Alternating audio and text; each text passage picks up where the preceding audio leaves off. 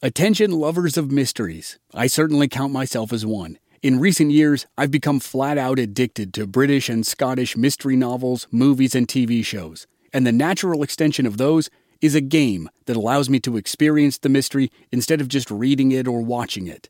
Don your own detective hat in June's Journey, a free, hidden object mobile game that delves into the captivating journey of June Parker, a self-proclaimed detective on a quest to unravel the mystery surrounding her sister's untimely death. It's set in the glitz and glamour of the Roaring '20s, and you play as June, deciphering clues and uncovering secret plots within thousands of beautifully illustrated scenes.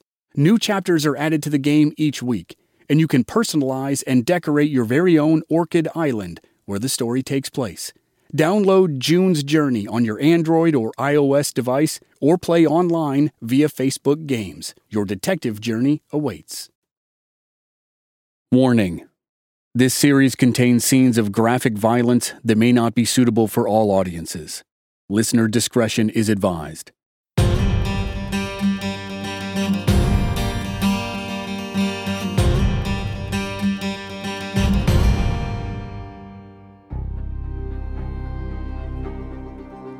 In the final week of January 1958, Lincoln, Nebraska Chief of Police Joe Carroll and Lancaster County Sheriff Merle Carnop were dealing with a developing situation the likes of which they had never seen as lawmen. The mother, stepfather, and 2-year-old half-sister of a local girl named Carol Fugate had been brutally murdered. Their bodies had been discovered in an outhouse and a chicken coop behind the family home. Carol and her boyfriend Charles Starkweather were missing. They were suspected of some sort of involvement in the crimes, but given their brutality, it was hard to understand how 2 teenagers could be responsible. With that said, Charles and Carol had disappeared, and there were multiple reports of suspicious behavior at Carol's house before they went missing and the bodies were discovered. Chief Carroll and Sheriff Carnop had issued bolos to their officers. Be on the lookout for Carol Fugate and Charles Starkweather. Unfortunately, the top lawman in the county had issued the alerts too late. If officers had known earlier, they could have caught 19-year-old Charles and 14-year-old Carol at a local gas station before they fled Lincoln. As it was, the teenagers had driven 15 miles southeast of town to the edge of a tiny farming village. Charles knew a farmer down there named August Meyer. Charles and his dad had hunted on Meyer's land when Charles was younger. Charles was confident that Meyer would let he and Carol spend the night on the farm. Meyer was 70 years old and a bachelor, so the fugitives wouldn't have to worry about Meyer's family members cluttering up the works. But whether Charles had let his mean streak loose or there had been a conflict between Charles and Mr. Meyer, Charles had killed Meyer with a shotgun. August Meyer was victim number 5 in a rampage that was still just beginning. Charles had gotten his car stuck in the mud on the road up to Meyer's house, so he and Carol were forced to walk or hitchhike into the town of Bennett, a couple miles away. Shortly after they started trudging down the country road toward town, a car drove toward them. 2 high school kids, Robert Jensen and his girlfriend Carol King, were out for a drive. They saw a boy and a girl on the side of the road, and the boy had his thumb out in the international signal of a hitchhiker. As Robert slowed the car in preparation to offer a ride, he noticed that the hitchhikers were carrying guns. Robert Jensen and Carol King had not been listening to the radio. They knew nothing of the murders that happened up in Lincoln, or that lawmen were now looking for 2 teenagers who matched the descriptions of the 2 people who wanted a ride. If Robert and Carol had known, they certainly wouldn't have stopped. Just the sight of the guns that the hitchhikers were carrying would have caused most people to speed by without pausing. But Robert Jensen was widely known as a nice guy, and in this situation, kindness would be fatal.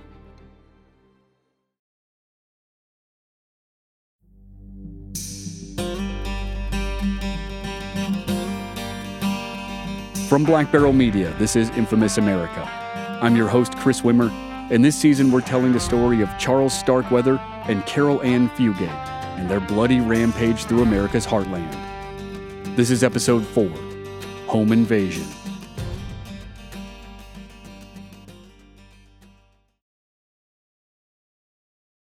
On the evening of Monday, January 27, 1958, Robert Jensen finished his shift at his family's grocery store and then picked up his girlfriend, Carole King. They attended Bennett High School, where, as newspapers later wrote, they were the school's most popular couple. Jensen played football, and Carole was a cheerleader. They were active in their church, made good grades, and were respected by teachers, preachers, and parents. In the late 1950s, the fear of juvenile delinquency was on the rise in America. But that didn't apply to Robert and Carole. They were the classic stereotype of the all-American couple, the football player and the cheerleader. On the opposite end of the spectrum were Charles and Carole. Charles had been tormented by other kids throughout his childhood because he looked differently, talked differently, and walked differently. As a result, he became hardened. He dropped out of high school and transformed himself into the exact fear that was sweeping the nation, a brawling, rebellious teenager with a greaser hairstyle and a leather jacket. Carole came from a similar low-income background. Her father had been abusive, and her mother had finally left him and remarried. But now, her mother, stepfather, and their daughter, Carole's half-sister, were dead. Charles and Carole were on the run and about to climb into the back seat of Robert Jensen's car.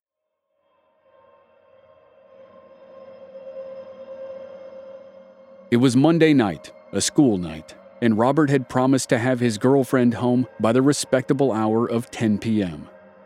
There wasn't much to do in Bennett, Nebraska, so Robert and Carole often took long drives through the countryside. They hadn't been out for very long that night when they spotted the two people walking down the road.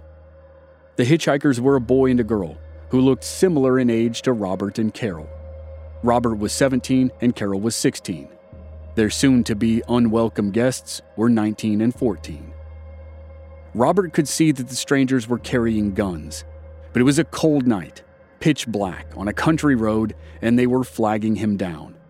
He couldn't refuse to help. When Robert pulled over and stopped, Charles approached. He explained that their car was stuck in the mud and asked if he and his girlfriend could get a ride into Bennett. He could use a payphone to call someone for help. When Jensen inquired about the guns, Charles explained that they didn't want to leave the guns in the car. He added that they were obviously not loaded. Robert offered a ride, and Charles and Carole slid into the back seat. Charles positioned himself behind Robert with a .22 caliber rifle he had taken from August Myers' farmhouse. It was a short ride to a payphone at a service station in Bennett. When they pulled in, Robert told Charles that he would have to go inside because he needed to get a key to unlock the payphone. That spooked Charles, and he placed the barrel of the rifle against the back of Jensen's neck. At first, he told Robert to drive them to Lincoln, but then he thought better of it. He told Robert to drive back toward the spot where they had picked them up. There was an old storm cellar on August Myers' property. Charles said that he would leave Robert and Carole in the storm cellar and take the car. Robert Jensen looked into the rearview mirror and asked, "You aren't going to kill us, are you?" Charles said he wouldn't, as long as Robert and Carole did exactly what he said. Charles said later that Carole Fugate chimed in and threatened to kill Robert's girlfriend in front of him. Carole apparently pointed the .410 shotgun at the back of Carole King's seat. Robert put the car in gear and drove back out to August Myers' farm. Shout out to Claritin for supporting this episode and providing us with samples, especially in the spring when the pollen from desert plants here in Arizona is off the charts. I get all the classic symptoms: coughing, sneezing, runny nose, itchy eyes, and a pressure buildup in my head. The works. Luckily for those of us who live with symptoms of allergies, we can live Claritin Clear with Claritin D. The double-action combination of prescription-strength allergy medicine and the best decongestant available relieves sneezing, a runny nose, itchy and watery eyes, an itchy nose and throat, and sinus congestion and pressure with ease. Ready to live life as if you don't have allergies? It's time to live Claritin Clear. Fast and powerful relief is just a quick trip away. Find Claritin D at the pharmacy counter. Ask for Claritin D at your local pharmacy counter. You don't even need a prescription. Go to Claritin.com right now for a discount so you can live Claritin Clear. Use as directed. As a podcast network, our first priority has always been audio and the stories we're able to share with you. But we also sell merch, and organizing that was made both possible and easy with Shopify. Shopify is the global commerce platform that helps you sell and grow at every stage of your business, from the launch your online shop stage all the way to the did we just hit 1 million orders stage. Whether you're selling scented soap or offering outdoor outfits, Shopify helps you sell everywhere. They have an all-in-one e-commerce platform and in-person POS system, so wherever and whatever you're selling, Shopify's got you covered. With the internet's best converting checkout, 36% better on average compared to other leading commerce platforms, Shopify helps you turn browsers into buyers. Shopify has allowed us to share something tangible with the podcast community we've built here, selling our beanies, sweatshirts, and mugs to fans of our shows without taking up too much time from all the other work we do to bring you even more great content. And it's not just us. Shopify powers 10% of all e-commerce in the US. Shopify is also the global force behind Allbirds, Rothy's, and Brooklinen, and millions of other entrepreneurs of every size across 175 countries. Because businesses that grow with Shopify. Sign up for a $1 per month trial period at shopify.com/realm, all lowercase. Go to shopify.com/REALM now to grow your business, no matter what stage you're in. Shopify.com/realm.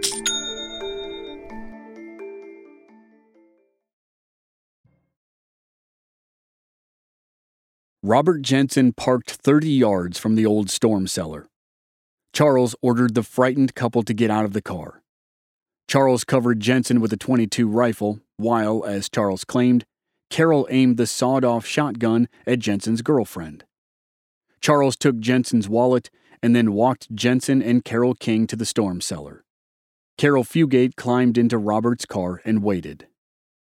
What happened next isn't clear, but the two versions of events followed a familiar pattern. Carol claimed Charles murdered the two teenagers in cold blood. When he returned to the car, she was crying and she screamed at him, but was powerless against him. Charles simply put the car in drive and sped off into the night. Charles said it was self-defense. He marched Robert and Carol to the storm cellar and intended to shove them inside and leave them. But as they walked down the cement stairs, Robert suddenly turned and rushed back up at Charles. Charles pulled the trigger in the heat of the moment and shot Robert Jensen. But the human body is tough, and a single shot from a small caliber rifle wouldn't have been enough to kill Robert unless it was perfectly placed. And that shot certainly didn't explain the rest of the scene. Robert Jensen was shot 6 times from behind, including one to the back of the head. And Carol King's injuries were far more graphic. She was shot once in the head, but she had also been stabbed several times in the lower abdomen. Her body was discovered only partially clothed. Her blue jeans and underwear had been pulled down. There's still no good explanation for the savagery of Carol King's murder. Charles Starkweather and Carol Fugate blamed each other, of course, and that became another pattern. Charles said Carol was responsible, just like he blamed her for the brutality of her family's murders. Carol Fugate denied all involvement and said she was in the car the whole time. When it was done, however it happened or why, Charles decided that they should continue with his plan to flee to the state of Washington in the Pacific Northwest. One of his brothers was a chef up in that area, and Charles thought it would be a good place to hide. To get there, they had 1,500 miles of road ahead of them, and that road would lead them right back through Lincoln. According to Charles, he and Carol were carefree. He hit the gas and tested the engine of Robert Jensen's Ford. Carol found Robert's textbooks in the back seat. She rolled down the window and hurled the books out one by one into the cold, dark night. Without a worry in the world, they sped back toward the city where they were wanted fugitives. That image is probably overly romantic, even for Charles Starkweather. But regardless of the details, they started the drive back to Lincoln. They left behind 3 dead bodies, just like they had earlier that morning when they fled Carol's house. And at about the same time, the bodies of Carol's mother, stepfather, and half-sister were being wheeled into the Lancaster County morgue. There were now 6 victims of what would be called a murder spree, and 7 overall with the inclusion of the murder of Robert Colvert. Charles had killed Colvert, a gas station attendant who was a husband and soon-to-be father, 2 months earlier. Charles was technically a person of interest in the unsolved crime, but he was never questioned by police. Now, he and Carol were heading straight back into Lincoln, where the news of the murders of Carol's family was about to explode like a bomb. The cover of the morning edition of the Lincoln Star newspaper was blanketed with stories about the deaths of Carol's family members. The main headline screamed, "Belmont family slain." There were photographs of officers in the backyard, standing between the chicken coop and the outhouse where the bodies were found. In the foreground was the muddy, blood-soaked box that served as Betty Jean's temporary coffin. An article named Charles and Carol as persons of interest and listed the license plate number of Charles's now abandoned 1949 Ford. And reporter Del Harding was speculating about the connection between the murders of the family and the murder of Robert Colvert. By the time the midday editions hit newsstands, reporters had added a timeline of the past week, including accounts from the friends and family members of Charles and Carol who had raised suspicion and ultimately discovered the bodies. And then the articles focused on the response from law enforcement. Lincoln police officers had visited the house twice and found nothing out of the ordinary. They never went into the backyard, where the bodies were eventually discovered by Charles's brother and Carol's brother-in-law. Police Chief Joe Carroll and Lancaster County Sheriff Merle Carnop were in a tight spot. Between the two departments, they had 4 unsolved murders on their hands. Their faltering investigations and lukewarm actions were looking worse by the minute. And that did not yet include the information Sheriff Carnop learned at around 3 a.m. 2 families down the road in Bennett had called the sheriff's office to report that their teenage children, Robert Jensen and Carol King, had not returned home. The families had been worried, but after seeing the morning newspapers, they were now terrified. Charles's father, Guy Starkweather, was also fearful, yet for a different reason. The families of Robert Jensen and Carol King were worried that their kids would never come home. Guy Starkweather was worried that his would. It's a terrible thing to have to lock the windows and doors to your own house against your son, Guy said to the Lincoln Star. Guy's relationship with his son Charles had become strained to the point that Guy kicked Charles out of the house the previous year. Guy painted a picture of a troubled young man. Charles had been taunted mercilessly by other kids about his stutter, his bad eyesight, and his bow-legged way of walking. Guy told reporters that Charles had been bullied as a child and eventually started to fight back. As a teenager, Charles fought anyone and everyone. Maybe Guy harbored hopes that Charles would grow out of his angry streak and eventually settle down.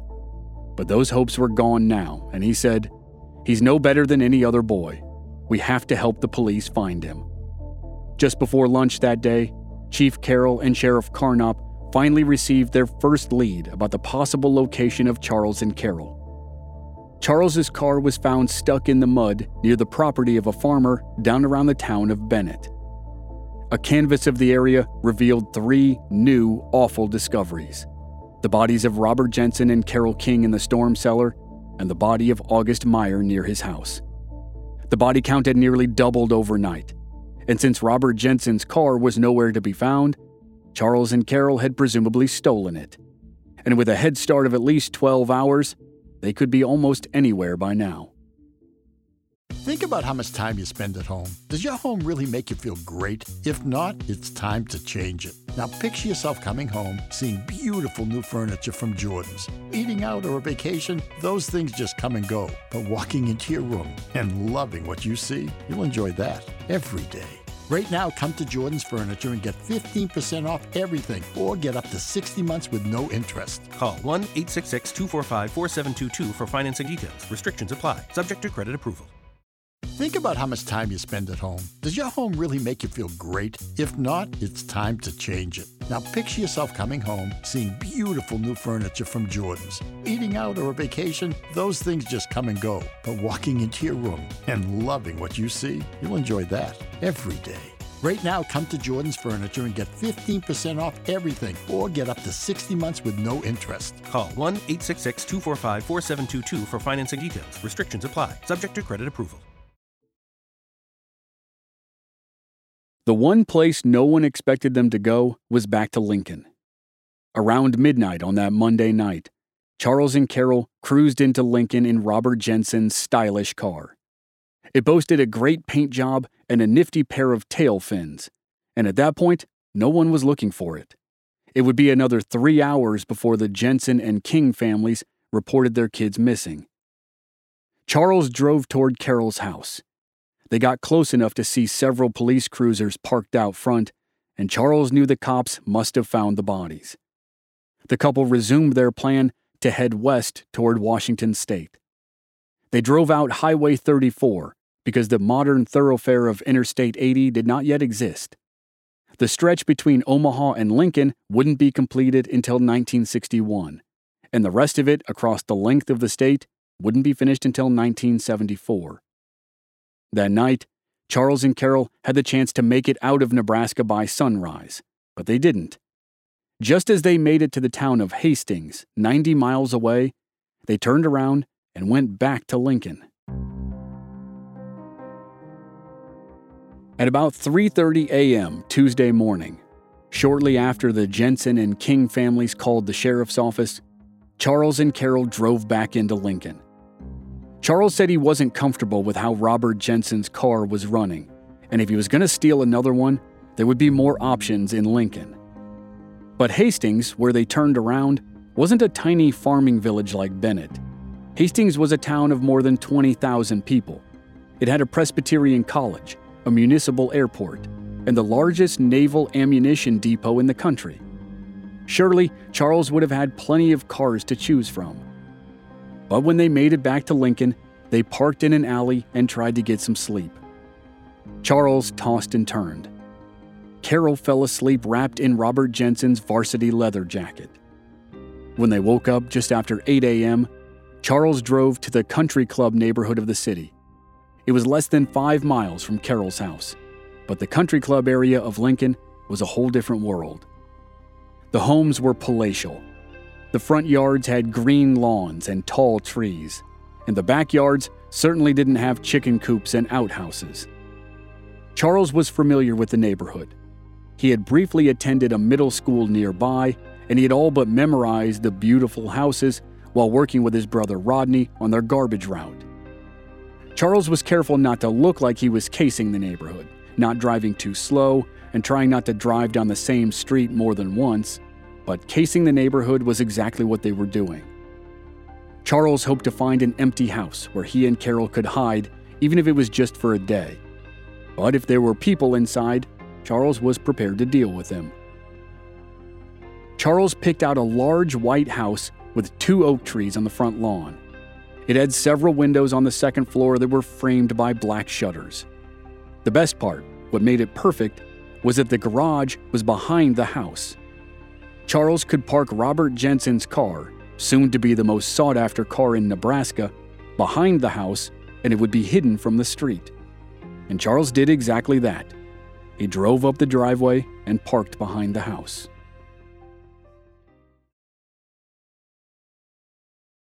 Charles grabbed the .22 caliber rifle he had taken from August Meyer and crept up to a back door that led into the kitchen. He saw a woman washing dishes at the sink a few feet away and tapped the barrel of the rifle on the glass of the door. She didn't respond. He tapped again. Again, there was no response. The woman turned around and reached for a dish rag and finally noticed the man standing at the kitchen door, holding a gun. The woman's name was Lillian Fensel, and she was not a resident of the house. She was the maid, and she hadn't heard the tapping on the glass because she was deaf. Some have speculated that Lillian may have recognized Charles from his work around the neighborhood. But it's more likely that she was not willing to disobey a strange man with a gun. She opened the door, and immediately a small dog started barking. When Charles told her to put the dog in the bathroom, he realized she was deaf. He scribbled out a note with the instructions about the dog, and they figured out a way to communicate. That was how Lillian told him there was another person in the house. The home belonged to Clara and Chester Lauer Ward. Mr. Ward had left just before Charles and Carol arrived. He would not be home until after 5 p.m. Lillian informed Charles that Mrs. Ward, who was upstairs, would be down soon and that breakfast was on the stove in the kitchen. Charles told the maid to go about her duties and waited in the kitchen for Mrs. Ward. When she appeared, she was still in a housecoat. Although initially shocked, Mrs. Ward quickly composed herself. Clara Ward was 46 years old and a graduate of the University of Nebraska. She was a prominent member of the social elite of Lincoln and chaired or belonged to a variety of civic clubs. The Wards had one son who was away at boarding school. Charles helped to calm the situation by explaining his plan. His girlfriend was waiting in the car, and they would be there until dark. As long as the women cooperated, no one would get shot.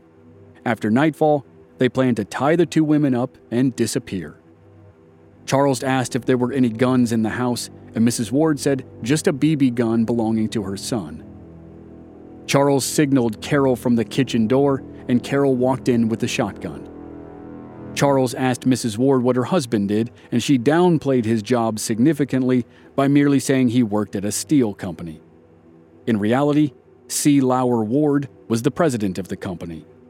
He was a multimillionaire who carried serious clout in the upper echelons and inner circles of the state of Nebraska. That very day, he had a meeting with the governor. Of course, none of that meant very much to Charles Starkweather. While Carol sipped tea and napped in the house's library, Charles ordered pancakes for lunch, and they were provided. After eating, he passed the time listening to the radio, specifically to the stories about himself and Carol. While Lillian Fensel cleaned the house, she wouldn't have been able to hear the news reports, but Clara Ward certainly could. At some point, she must have realized just how much danger she was in, because just before 1 p.m., Clara Ward walked into the kitchen and asked if she could go upstairs to change her shoes. Charles said yes. The radio DJ then began his hourly update of the news, and Charles was distracted. He loved hearing his name on the radio, and loved hearing things like the terror of the plains. His ego got the best of him, and he became enthralled with the news broadcast. Nearly 45 minutes passed before he realized that Clara Ward had not come back downstairs. When he did, he ran through the dining room where Lillian Fensel was dusting and into the library. He woke up Carol and told her to grab the shotgun and be on alert.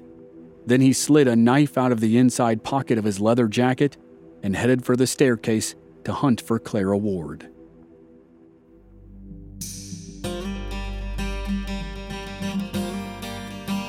Next time on Infamous America, while Charles and Carol try to manage an increasingly chaotic situation at the Ward house, Lancaster County erupts into hysteria around them.